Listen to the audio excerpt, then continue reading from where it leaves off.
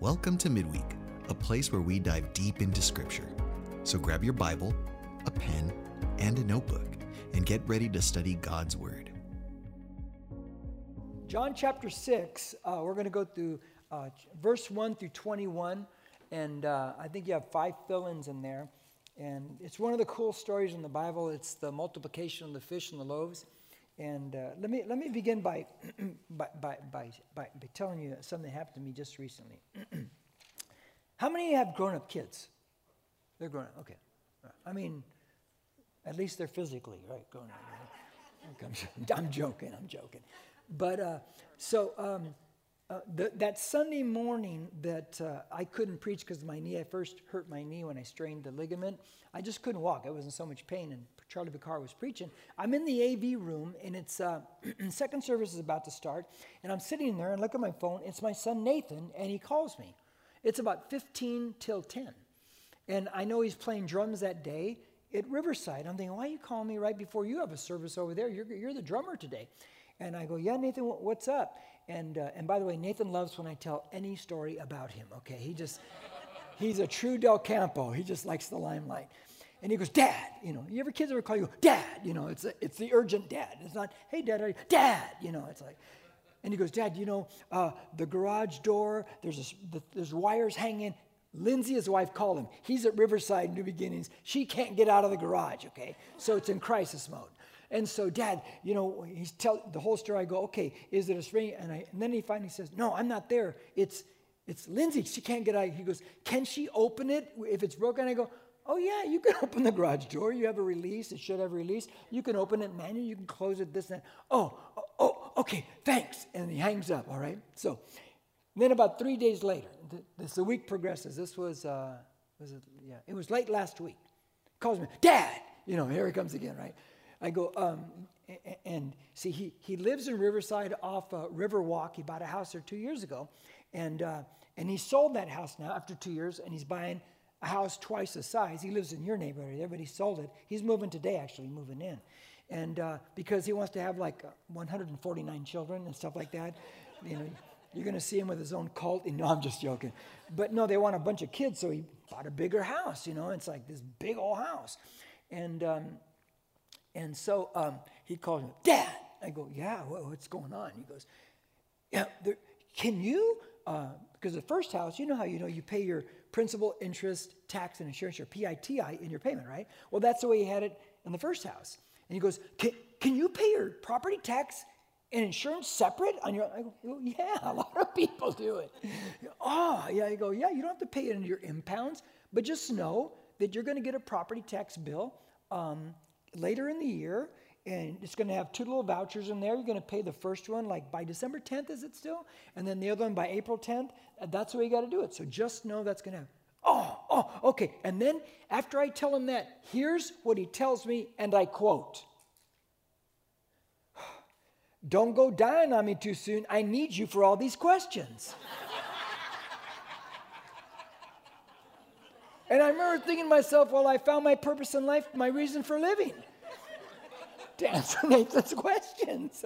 That's what they need me for, to answer them. Now, here's my whole point of the story that I'll bring all the way back to the end again after the story, after we go through the whole thing. Nathan, this is his first time with a garage door spring breaking. He didn't know what it was all about. This is his first time not paying in the impounds, but paying property tax and insurance separate. Never been there before. So he calls me. I've had garage door springs break at least 4 or 5 times in my life. So I've been through this before. I've paid my property tax separate. I pay my fire insurance separate. So I've been this before. I've also paid them in impounds. I've done both ways. And so I've been there before, but he's never been there before. But now that he's going through it, now the next time the garage door spring breaks at his house, or it comes up with impounds, he knows exactly what to do because he's been there before, and he won't panic and call me and go, Dad. He won't do that anymore because he'll have experience. So with that said, we're going to look at the story of the disciples. And Jesus is going to take them through a test, something that they have to go through because they need the experience because they've never been through something like this before, and it's going to play big time in their life later on. So keep that in your mind, because when I get to the end of tonight's Bible study, I'll piece that back into the story, but we're going to go through the story because it's one of the best stories there is in John. And and there's a lot of good stories in John, but this is a really, really cool one. So here we go. I have 5 fill-ins, but we'll start first 4 verses. Let me read them and do some commentary and build the story up as we go. Now, chapter 6, verse 1. After these things, Jesus went away to the other side of the Sea of Galilee, or Tiberias. A large crowd followed him because they saw the signs which he was performing on those who were sick. Then Jesus went up on the mountain, and there he sat down with his disciples. Now, the Passover of the Feast of the Jews was near. Now, a few comments. Here we go. So, now he's leaving the Jerusalem area, and he's going from the south of Israel, and he's going to the north. These are not long journeys, okay? But he gets back into the Galilee area, or Tiberias. And Tiberias is another name for that area, the Sea of Galilee. And there's a city called Tiberias. It sits on the southwestern side of the Sea of Galilee. Remember, the Sea of Galilee is not a sea in the sense like it's some big massive thing. It's a lake. It's like 7 miles by 14 miles. It's just a pretty good sized lake is what it is. But it's called the Sea of Galilee. So Jesus now has traveled to the north. Now people are following him because they see the signs, which means he has been healing a lot of people, has he not? Been a lot of stuff going on. And so people are following him. And Jesus knows, and we'll see that more next week because it gets really comical when the people are trying to get more stuff from him. But he knows they're following him for what they can get. He knows that most people are there because he's doing stuff and I can get this stuff from him. So he understands that completely. He takes the disciples up on the mountain to dialogue with them. And then it is stated in the story that the feast, the Passover of the Jews, is at hand. So we know month-wise, it's probably March, April in that time. So it's springtime.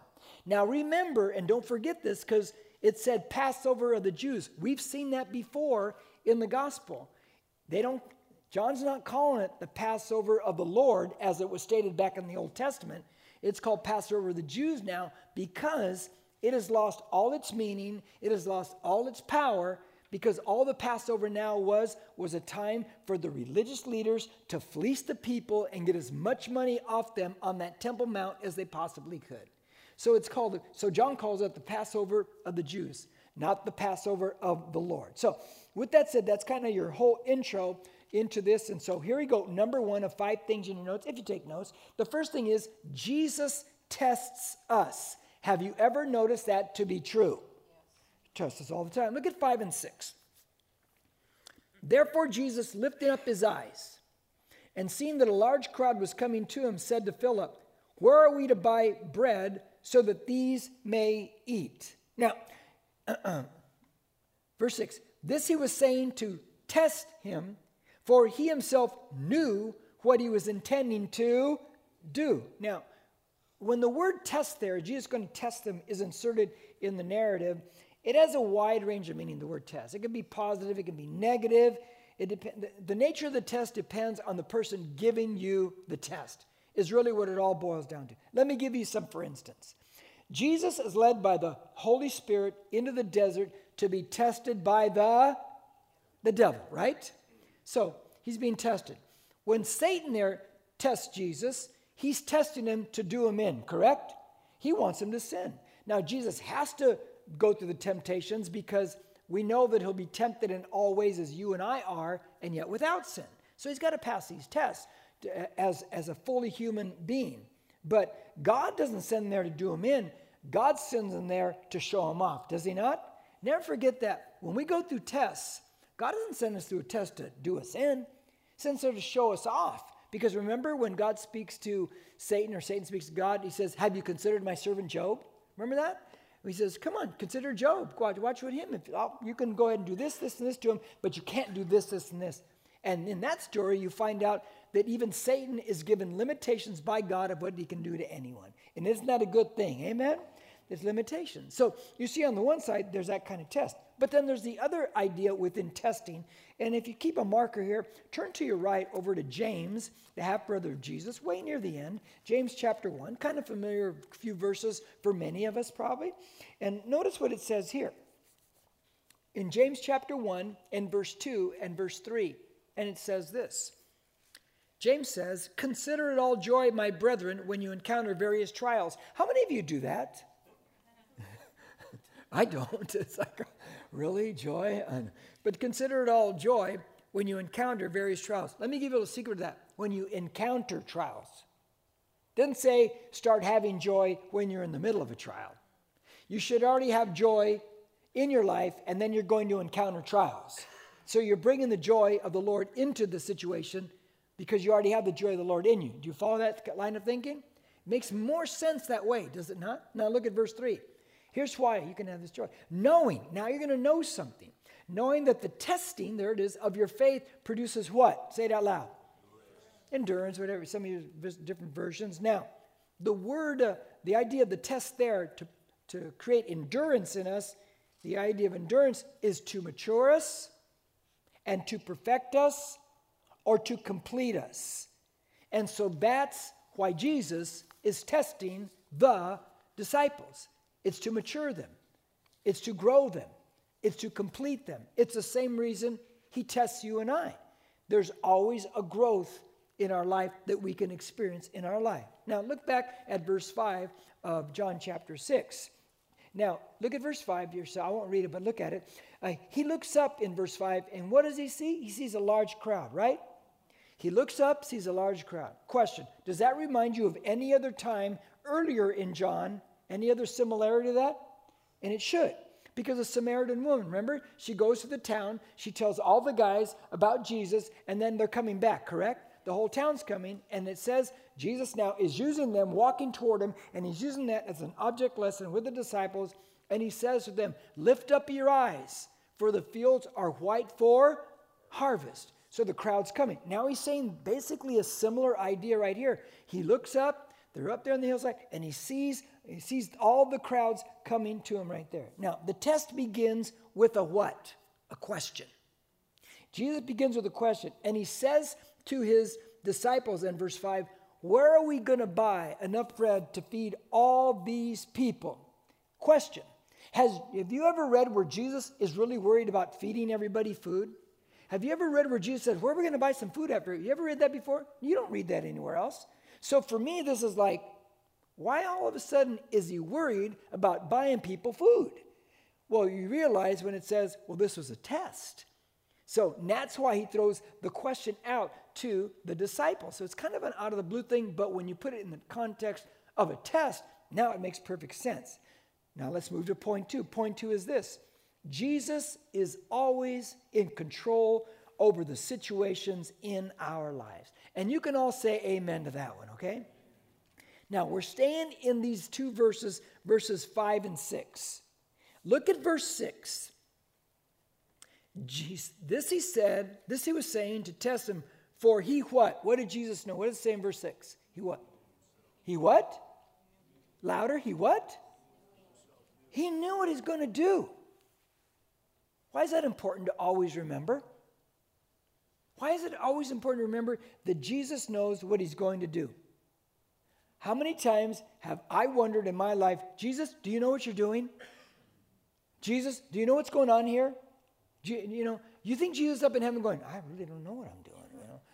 No, but we feel like, do you know what you're doing? Look, guys, if anyone doesn't know what they're doing, who is it? It's us. He always knows what he's doing. So this teaches us within the concept of a test in our life, who's in control at all times? Jesus. He's always in control of our life. Let me take you to a statement you will hear me use repeatedly to prove this point. Mark here and go later on in John to John chapter 19. This is always a very comforting set of verses for me. Look at John 19, and I'm going to read we're going to read together verses 7 through 12. Now, this is his trial before Pontius Pilate, and things are going to get dicey. Pilate's trying to find a way out of it. He doesn't know how to get out of the whole thing. But verse 7 says, when the Jews answered him, they're pressuring Pontius Pilate. We have a law, and by that law, he ought to die because he made himself out to be the Son of God. So that's a lot of pressure, right, for Pilate. Verse 8, therefore, when Pilate heard this statement, he was even more afraid. Now this is terrifying for Pilate. Verse 9, and he entered into the praetorium, that's the Roman barracks there on the fortress of Antonia up on the Temple Mount, and said to Jesus, now imagine this. He's got Jesus inside the praetorium, and he pulls him aside and he says, where are you from? Because he's been told that this guy makes himself out to be the Son of God. What does Pilate really ask him? Who are you? Who in the world are you? Because this is getting really like Twilight Zone-y, okay? But Jesus gave him no answer. Now Pilate's feeling the pressure. Now look at verse 10. So Pilate said to him, he's trying to pressure Jesus to say something. You do not speak to me? He says, now watch what he tells you. Do you not know that I have authority to release you and I have authority to crucify you? He says, do you understand that, Jesus? That I have the authority over your life? I can kill you or I can let you live. Now watch Jesus answer. Jesus answered, because now he's going to break silence. He says, you would have no authority over me unless it had been given you from above. What was Jesus making himself out to be again? God. Unless it had been given you from above. For this reason, he who delivered me to you has the greater sin. Whoa. Now, verse 12. As a result of this, Pilate made efforts to release him. But the Jews cried out, saying, if you release this man, you are no friend of Caesar. Everyone who makes himself out to be a king opposes Caesar. Okay. Think about what just happened in the interaction right there. Don't you know I can release you or I can have you crucified? Let me put it the way in Jim Del Campbell version. Jesus tells him, you are kidding yourself. You really think you have authority here? You really think you're in control? You really think you're calling the shots? We're going to see as we read more and more in John as weeks go by that Jesus will use, he's already used words like my hour has not come, my time has not come. They're trying to push him to move faster. He says, my time is not there yet. Jesus is in total control of what is happening around him. So now back to John 6. Now, question. Look at verse 5. Who did Jesus ask, where are we to buy bread so all these people may eat? Who did he specifically ask? He asked Philip. Now, why Philip? Why would you ask Philip? And this is just a possibility. Because you go back to chapter 1 when he's picking the disciples, guess where Philip is from? The Galilee area. He's from Bethsaida. Bethsaida used to be a fishing town, but now the water's receded through erosion in the north side of Galilee, and now there's no water in that area. But he's from the area. So it's almost like, hey, Philip, you're from here. You know the good restaurants. Where's the food trucks? Where are we going to get food? It's like, that's what he's asking the guy, if you think about it in real practical terms. Now look at verse 7. Now Philip's going to respond to Jesus. Now watch what Philip says. Philip answered him, 200 denarii worth of bread is not sufficient for them, for everyone to receive a little. Okay, how many of you are really good bean counters when it comes to money and making assessments on money and stuff like that? And you can sit there and say, not going to happen, right? You only have this much, can't do it. We have this much, can do it. Well, that's what Philip is all about. He looks around. We know there's 5,000 men. They're not counting women and children. And he says, well, 200 denarii is not going to be enough to feed the people. Now, is it possible? And by the way, 1 denarii is what would a day laborer's wage would be for 1 day's work. They get 1 denarii. So is it possible that that's how much money they had in the money box as they traveled? Because they did have a money box. Remember, Judas steals from the money box? Maybe they had 200 denarii. Maybe he knows how much is in there. I don't know. But he says it's not enough. But notice his words, because his words are very important. 200 denarii is not enough money to even buy what? A little. Remember he said that, to buy a little. Question, who's he speaking to? the creator of the universe? It'll only give us a little. He's speaking to the one who has so much abundance. Now, I would have said the same thing if I'm Philip. I'm not putting him down.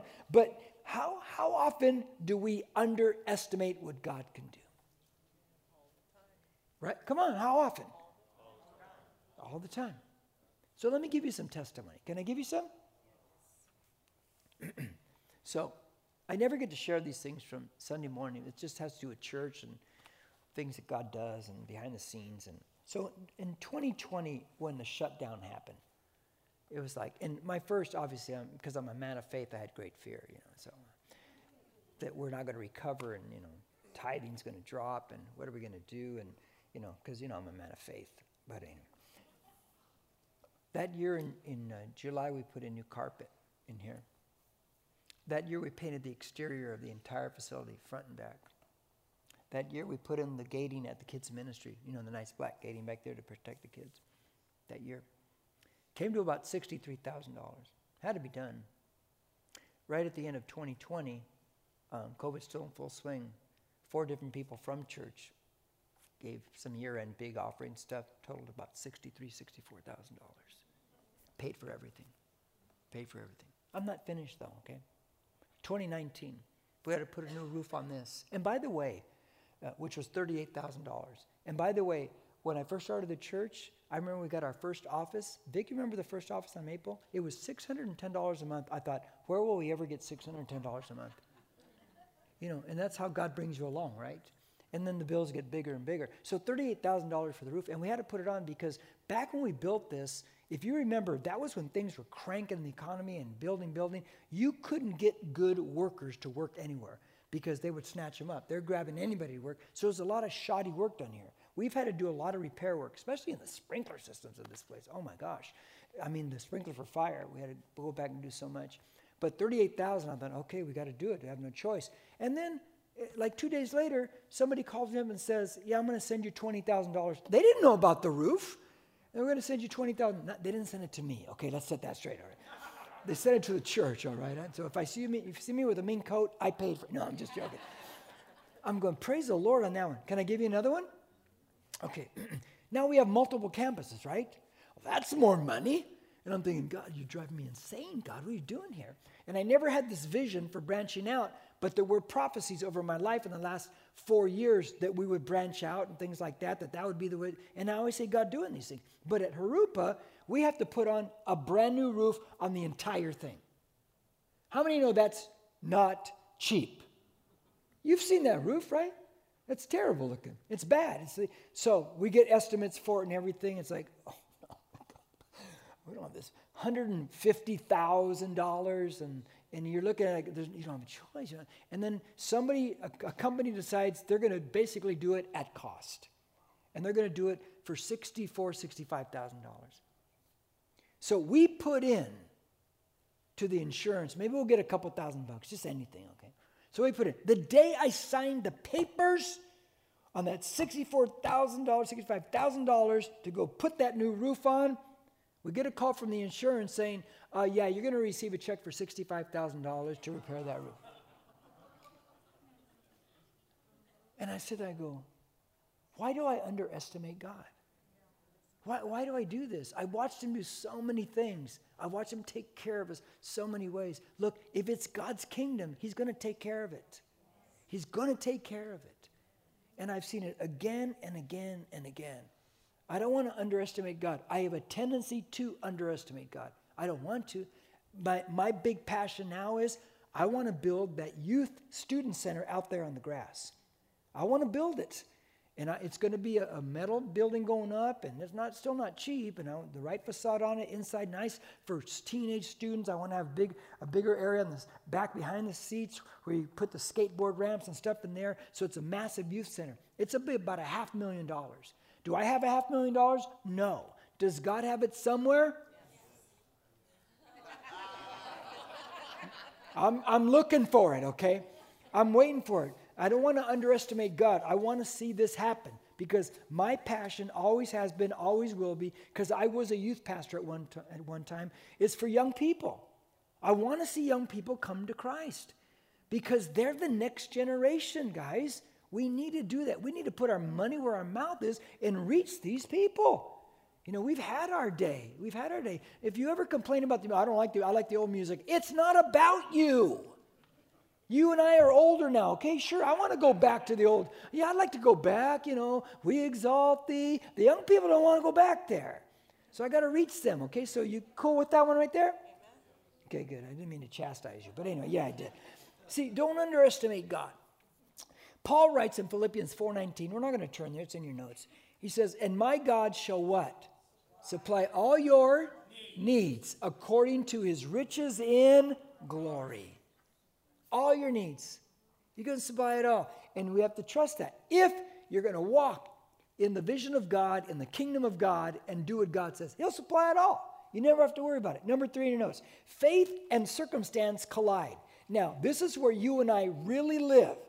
Faith and circumstance collide. Now, watch verse 8 and 9. It says this. One of his disciples, Andrew, Simon Peter's brother, said to him, well, there's a lad here who has 5 barley loaves and 2 fish.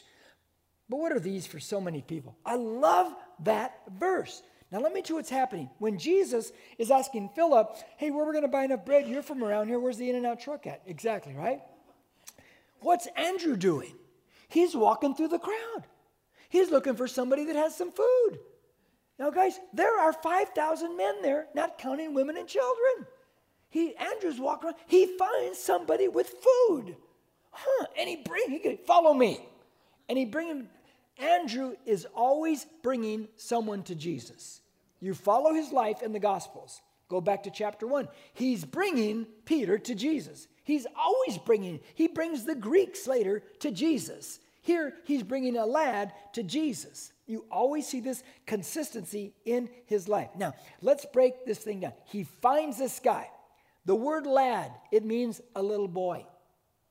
Barley loaves. It's a typical Mediterranean diet. Look up at me. It's bread about 5 inches in diameter. It's about like this. He's got 5 of them.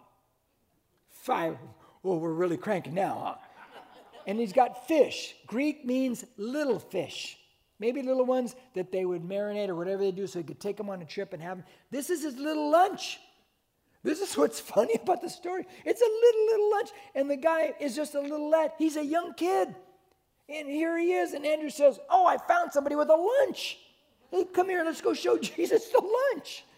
We're going to feed thousands of people. But here's what's cool about it. Andrew comes up to Jesus. I found somebody with 5 loaves and 2 fish. Is that faith? Yes. Now watch the next statement. But what are these for so many people? Is that circumstance now? Faith, circumstance. Faith gets excited, doesn't it? Oh, yeah, we can do it. Oh, well, wait, look at the problem in front of us. Faith and circumstance. It's always that way. Faith versus circumstance. Now, you and I struggle with the same thing, right? I struggle with that. I get all excited about things, step out, and then all of a sudden it's like, oh no. How am I going to get here? Can I tell you a little story also that happened today? He won't mind. I didn't ask him yet. Nathan, like I said before, he loves his name in the limelight. So he called me up this morning. Dad! He's moving, right? He's got the big U-Haul truck. He's like, Dad, I'm feeling overwhelmed. Did I make the right decision? And I'm on the phone going, like I've never been there before, you know. And he's like, oh my gosh, there's so much to do and this and that. Because now he's feeling about all that he's having to do, right? So he's got to paint the whole interior of the house. He's got to transfer everything over. And he's having did I make the right decision? Oh my God. I go, hey, I said, he said, I feel like I make the, I go, you said what? Oh, you feel. Oh, we're going to go by feelings now, right? Are you going to go by faith or are you going to go by your feelings? Yeah, I see what you're saying. You know, and I said, let's remember back, Nathan. Let's remember back. Remember there was a time, and I won't tell you what the situation was, but I wish I could. It's funny. There was a time when there was something he was hoping for in his life, and he's just, I talked to him, you got to have hope, this and that and everything. 3 days later, he calls me. There's a break in it. He's a school teacher. Break in his car. Dad, I'm losing hope. And I said, oh, it only took 3 days, huh? Well, that's a lot of faith. 3 days and you lose all. That's it. God didn't do it in 3 days, so it's over now. I go, that's all it took? He goes, oh, yeah, I see what you're saying. I go, remember that time when you were losing hope? And what did God do? He goes, he did it. I go, yeah. That's right. You're feeling overwhelmed and you're going with your feelings and you're forgetting what God has done in the past, and he can do it again. He can do it again. You don't go with your feelings. You go with your faith. You go with what you believe. You go with what Jesus said. You go. And hopefully that helps somebody here, because you can fall into your feelings. And you're not saved by what your feelings, and you don't operate by your feelings are great, but you got to temper those feelings with what you believe about God and what God says about you. Now let me give you a third thing about this little lad here. I love the fact that the lad, he's coming and he's got look at me again, he's got this 5 little loaves of bread and little fish, 2 little fish. Now, is he willing to give up everything for everybody? Yeah. Don't you think he's hungry? Here's the whole point there. He's now hanging around with the disciples who are next to Jesus. The more you hang around with Jesus, don't you become more generous? Yes. At least we should, huh? The more we hang around with God, Jesus, because God is a giver, amen, the more generous we become. And here's the cool thing about it. Can you outgive God? No. You cannot outgive God. You're blessed to be a blessing. And the stingier we become, the more the pipeline dries up. And the more you bless others, the more you give, the more God gives back. He just does it. Just trust it. The kid gives up his lunch. He's going to get, and you'll see it later, he's going to get more food than that because everybody is filled. Everybody. He gives it all up and he gets way more back. That's the way God works. You can trust it. You could take it to the bank, my friends, that God does that. So don't panic when it comes to God. Now, verse 10 and 11, watch this. Jesus said, have the people sit down. Now it's going to get funny again, okay? Have the people sit down. Now, there was much grass in the place. And that's not a 60s term like much grass, you know. So relax. I always have to say that there because it just makes me laugh for us 60s people. Grass means something else, okay? Much grass in that place. So the men sat down in number about 5,000. Now, that's just the men. So with total, it's probably over 10, 11, 12,000 people with, women and children. Now, verse 11. Jesus took the loaves, and having given thanks, he distributed to those who were seated, likewise also of the fish, as much as they wanted. Now, let's think of how ridiculous this is. This is totally ridiculous. Jesus says, we got 5 loaves, 2 fish. Yeah, right here. Everybody sit down. Have them all sit down. And the disciples sit everybody down. And they're watching Jesus. He takes the bread and the fish. Lord Jesus, Father, thank you for the food that everyone's about to receive today. And if you're the disciples listening to that, what are you thinking?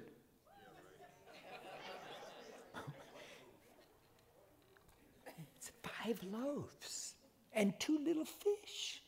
Thank you that everyone's going to eat today. Jesus has lost his mind. What are you going to do? And then all of a sudden, what happens? He starts passing it out. And they keep passing out. Now, if you're part of the big crowd and you're way out in the distance and the food's getting to you finally, what are you thinking? Where's the In-N-Out truck? Where's this coming from? You don't even know what's going on. You're not even close to what has happened. You don't even know. But here it comes. Now, question, how much did everybody get? How much did everybody get? As much as they wanted. So the supply runs out when the demand ends, right? Never forget that. The supply runs out when the demand ends. You quit stepping out in faith. You quit moving forward for God. The supply stops. It's just going to stop. So why should he keep supplying? If you're not going to step out, if you're not going to give, you're not going to serve, why should he give anymore? Why should he do that? The supply stops when the demand ends. You go back to, jot this down, 2 Kings 4:6. Elisha, remember he comes upon that woman, just lost her husband, and her creditors come and saying they're going to take everything away. Anyone remember that story? And he says, what you got? She goes, I got this jar of oil. He goes, okay, go get every pot that you can get. Go find every pot. Okay. She brings all these pots. He goes, okay, start pouring the oil in the pots. What? Start pouring the oil in the pot. She starts pouring the oil. She fills all these pots from this little jar of oil. Pot after pot. And then finally he goes, do you have any more pots? He goes, no, I don't have any more. And the supply stops. And then she pays off all the creditors. But here's the point. The supply ends when the demand ended. When there wasn't another pot. That's when the supply ended. You always understand the more you step out in faith, the more you give, the more you're pushing forward. It's going to keep coming. But the moment you stop, well, there's no more demand. There's no more need for this anymore. And so you're going to miss out on whatever God could do in that situation. Now, number 4 in your notes. Never look at the size of the challenge by what we possess. Never look at the size of the challenge by what you and I possess, by what we possess. Look at 12 and 13. When they were filled, I like that, don't you? They were filled. When they were filled, he said to his disciples, gather up the leftover fragments so that nothing will be lost. We could really key off lost there, but I don't think we will tonight. Verse 13. So they gathered them up and filled 12 baskets with fragments from the 5 barley loaves, which were left over by those who had eaten. People have eaten so much, they go, that's enough. I don't need it. They just leave the leftover food there. There's so much food. It's like, it's ending now. So the 5 loaves and the 2 fish explodes in abundance, and there's leftovers all over the place. Jesus says, go pick up all the leftovers. How many like leftovers? I love leftovers. I love leftovers more than I like fresh food, unless they're deep fried tacos. I'm not kidding. I love ask my wife. I'll take one of my leftover things I like to do. I like mod pizza. Anybody like mod pizza? Wow, nobody saved here? Me and Bruce, we're saved. Like mod, okay. I get the Mad Dog. I go in there, and they go, and it comes with pepperoni. They go, you want extra? I go, I want the pepperoni carpeted on that thing. And they carpet it. And I go, you could throw in you could throw bacon on there too. It comes with ground beef and everything. It's insane. I will take that pizza home. I won't eat it yet. I'll put it in the refrigerator. Yeah, I want it to get cold. Then I'll take it out. And I'll take half it, because I can't eat a whole pizza anymore. I'm just older now. How many of you can't eat as much as you used to? And it really bothers you. So I take half, I put it in the toaster oven. And I toast that thing till the edges are almost burning. It's like a cracker. And I bring it out, and then I eat like that, because it's like a leftover. And then it's so good, but the next day I have the other half. And I take that out. Now it's been really seasoning for 24 hours in the fridge. And I put the other half in the toaster oven, and I burn those edges there. And it's like, ask Olivia, I'm going, it is so much better even the next day. It's so good. I just love leftovers. It is just something about leftovers. I don't know what it is, but I just love it. Now, how many love leftovers? Okay. Now, there's 12 baskets left over. He's fed the 5,000 with 5 loaves, 2 fish. What's the lesson? What's the test for? What do they learn? What's one of the side lessons before we get to the big picture? I'll tell you what. When you and I surrender and commit your life to Jesus Christ and everything you have and everything you are for the advancement of the kingdom of God, God will multiply it. Will he not? It's a trust lesson. Will you trust me? Will you trust me, or will you trust yourself? What's it going to be? Who are you going to trust? Now, let me move deeper in the lesson. Number 5, last point in your notes, then we're going to jam home on this. The servants of Jesus always receive more. They always receive more. Let's go to verse 13 again. So they gathered them up and filled 12 baskets with fragments from the 5 barley loaves, which were left over by those who had eaten. So the word basket there means a wicker basket. It's a small basket, and you could carry provisions in it. They would last you about 2 to 3 days. So it's decent size. You know, later on when they have the leftovers, they're more like hamper-sized baskets in the Greek. But these are smaller ones right there. But how many baskets leftovers are there? How many disciples are there? Oh. Who served and passed out all the food? The 12 disciples. So the servants who also got to eat, also got a basket full of leftovers themselves. Isn't that something? That the servants get also much more than everybody else. Now let me blitz through these verses to get to the main idea because I'm running out of time now. Verse 14. It says, therefore when the people saw the sign which he had performed, they said, this is truly the prophet who is to come. Notice not a prophet, the prophet, who is to come into the world. Now, we have to reflect back because now they see the sign that he's done. What has he just done? Multiplied bread, correct? So now they equate that and say, this is the prophet. Remember when John the Baptist was on the scene and they sent people to him, they said, who are you? Are you the prophet? Remember that? And the prophet doesn't mean any old prophet. It means the prophet from Deuteronomy 18:15.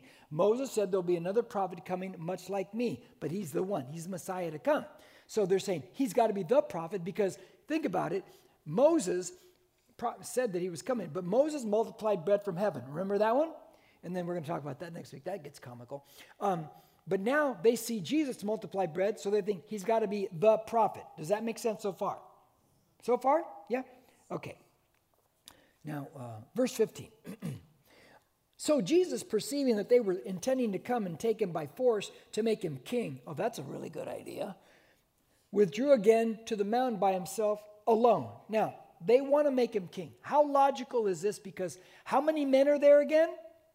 5,000. That's a pretty good start for an army, right?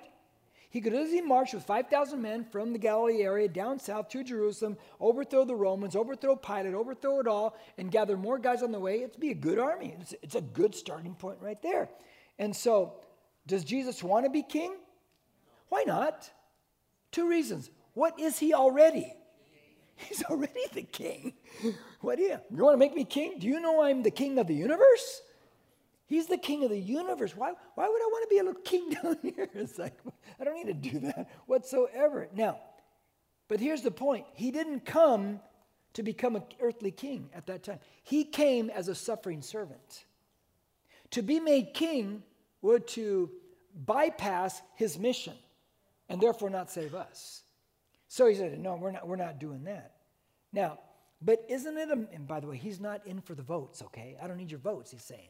I don't care. And isn't it amazing, and I'll just say it, how free stuff can get you votes? He gave her all this free stuff and all votes.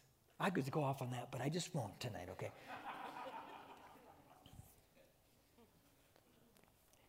I'm going to say this real quick. It always, this isn't the way my mind thinks, it's a movie mind. It always reminds me of Gladiator. Remember when Commodus comes back? Do you remember when he's coming in and the people are going, and they're mad at him? Remember the ones who are mad at him? That's the real situation. But then what does he do to get everybody's mind off the real situation? Give them bread. Just no bread. Get some free stuff. And he gets everybody's mind off it. It's a tactic that was used back then. It's a tactic used all the time to get your mind off the real issues. Isn't that amazing? Isn't that amazing? Anyway, that was my take on it anyway. Verse 16 to 19. Now when evening came, his disciples went down to the sea. And after getting into a boat, they started to cross the sea, to Capernaum. It had already become dark, and Jesus had not yet come to them. Now look at me real quick. The Sea of Galilee like this. Here's Tiberias down here. They're going to travel in the water and go up to the very north part of the Sea of Galilee. The sea began to be stirred up because of a strong wind was blowing. Then when they had rowed about 3 or 4 miles, they saw Jesus walking on the sea and drawing near to the boat, and they were frightened. Now, let's paint the picture. So we know from other Gospels, not mentioned here, but we know from other Gospels that Jesus told them to get in the boat and go to the other side, right? We know that from other Gospels. And remember this. Somebody's going to say, well, that's a contradiction. No. That's a variant. It's a big difference. If you and I saw an accident, we would give our rendition of it, right? We'd see it from different perspectives. We'd write different things about it. And we'd put all the pieces together, and that's the full story, correct? Never forget that. What people call contradictions are just variants. That's all they are. And if you ever want to give a really good illustration of that, all you have to do is talk about the Titanic. When the people who got off the Titanic that night in 1912, whatever it was, Some of them got off and they were in boats behind the Titanic as it was, it went like this. And remember, Leonardo was up there. Remember that one right there? And the backside. And there were some people off to the side of it. So when they interviewed the people, the ones on the side said the ship broke in half. They could see where it broke in half. But the ones in the back couldn't see the ship break in half. So they gave two different perspectives, two different renditions of what happened that night. Were they wrong? No, they're both right. They're just looking at it from different perspectives. That's not a contradiction. That's just a variant. And so that's what happens here. They're just variants. And so you put it all together and you get the full picture of the story. Does that make sense? Because people are going to, contradiction. No, it's not. Okay, now, so they're out there in the water, and they're rowing away. And as they go out there, now it's dark. And then the storm kicks up, and the Sea of Galilee is like 680-some feet below sea level. It sits down in the valley, the Jordan Valley. The winds kick up, and they do there. And the waves kick up in this lake. And it gets so bad, it can scare you out of your mind out on the water because it gets really bad. And they're out there, and they're rowing away, And we know from it says here that they're about 3 or 4 miles. That means they're at the halfway point of where they're going. That's the point of no return. Question, when you and I launch out into anything we're going to do, it's exciting at the beginning, right? When does it get scary? The halfway point. What did I do? What did I do? And now you can't turn back because what's the difference? You're out there now. What's the difference? And so they're rowing away. Now let me say this. They're at the point of no return. Jesus is not in the boat. It's dark. It's a storm. We can relate. What do they keep doing? Louder? Rowing. You keep rowing. How many Christians quit rowing? Quit serving. Quit going to fellowship. How many Christians quit marriages? Quit rowing. Just couldn't quit. They quit rowing. You keep rowing. You keep rowing. And you keep rowing. Because all you can do is what? Row. That's all you can do. And then, of course, if you keep rowing, serve, you fellowship, you do it. Here he comes walking on the water. He comes out of the blue. There he comes. And people will say, oh, you Christians believe Jesus walked on water. I got no problem with that. If he can create the entire universe, and if he can raise himself from the dead, walking on water, it's like nothing. It's a piece of cake. It's like, you have a problem with that? No, I have no problem with that. Now, watch what Jesus tells them. Verse 20, 21.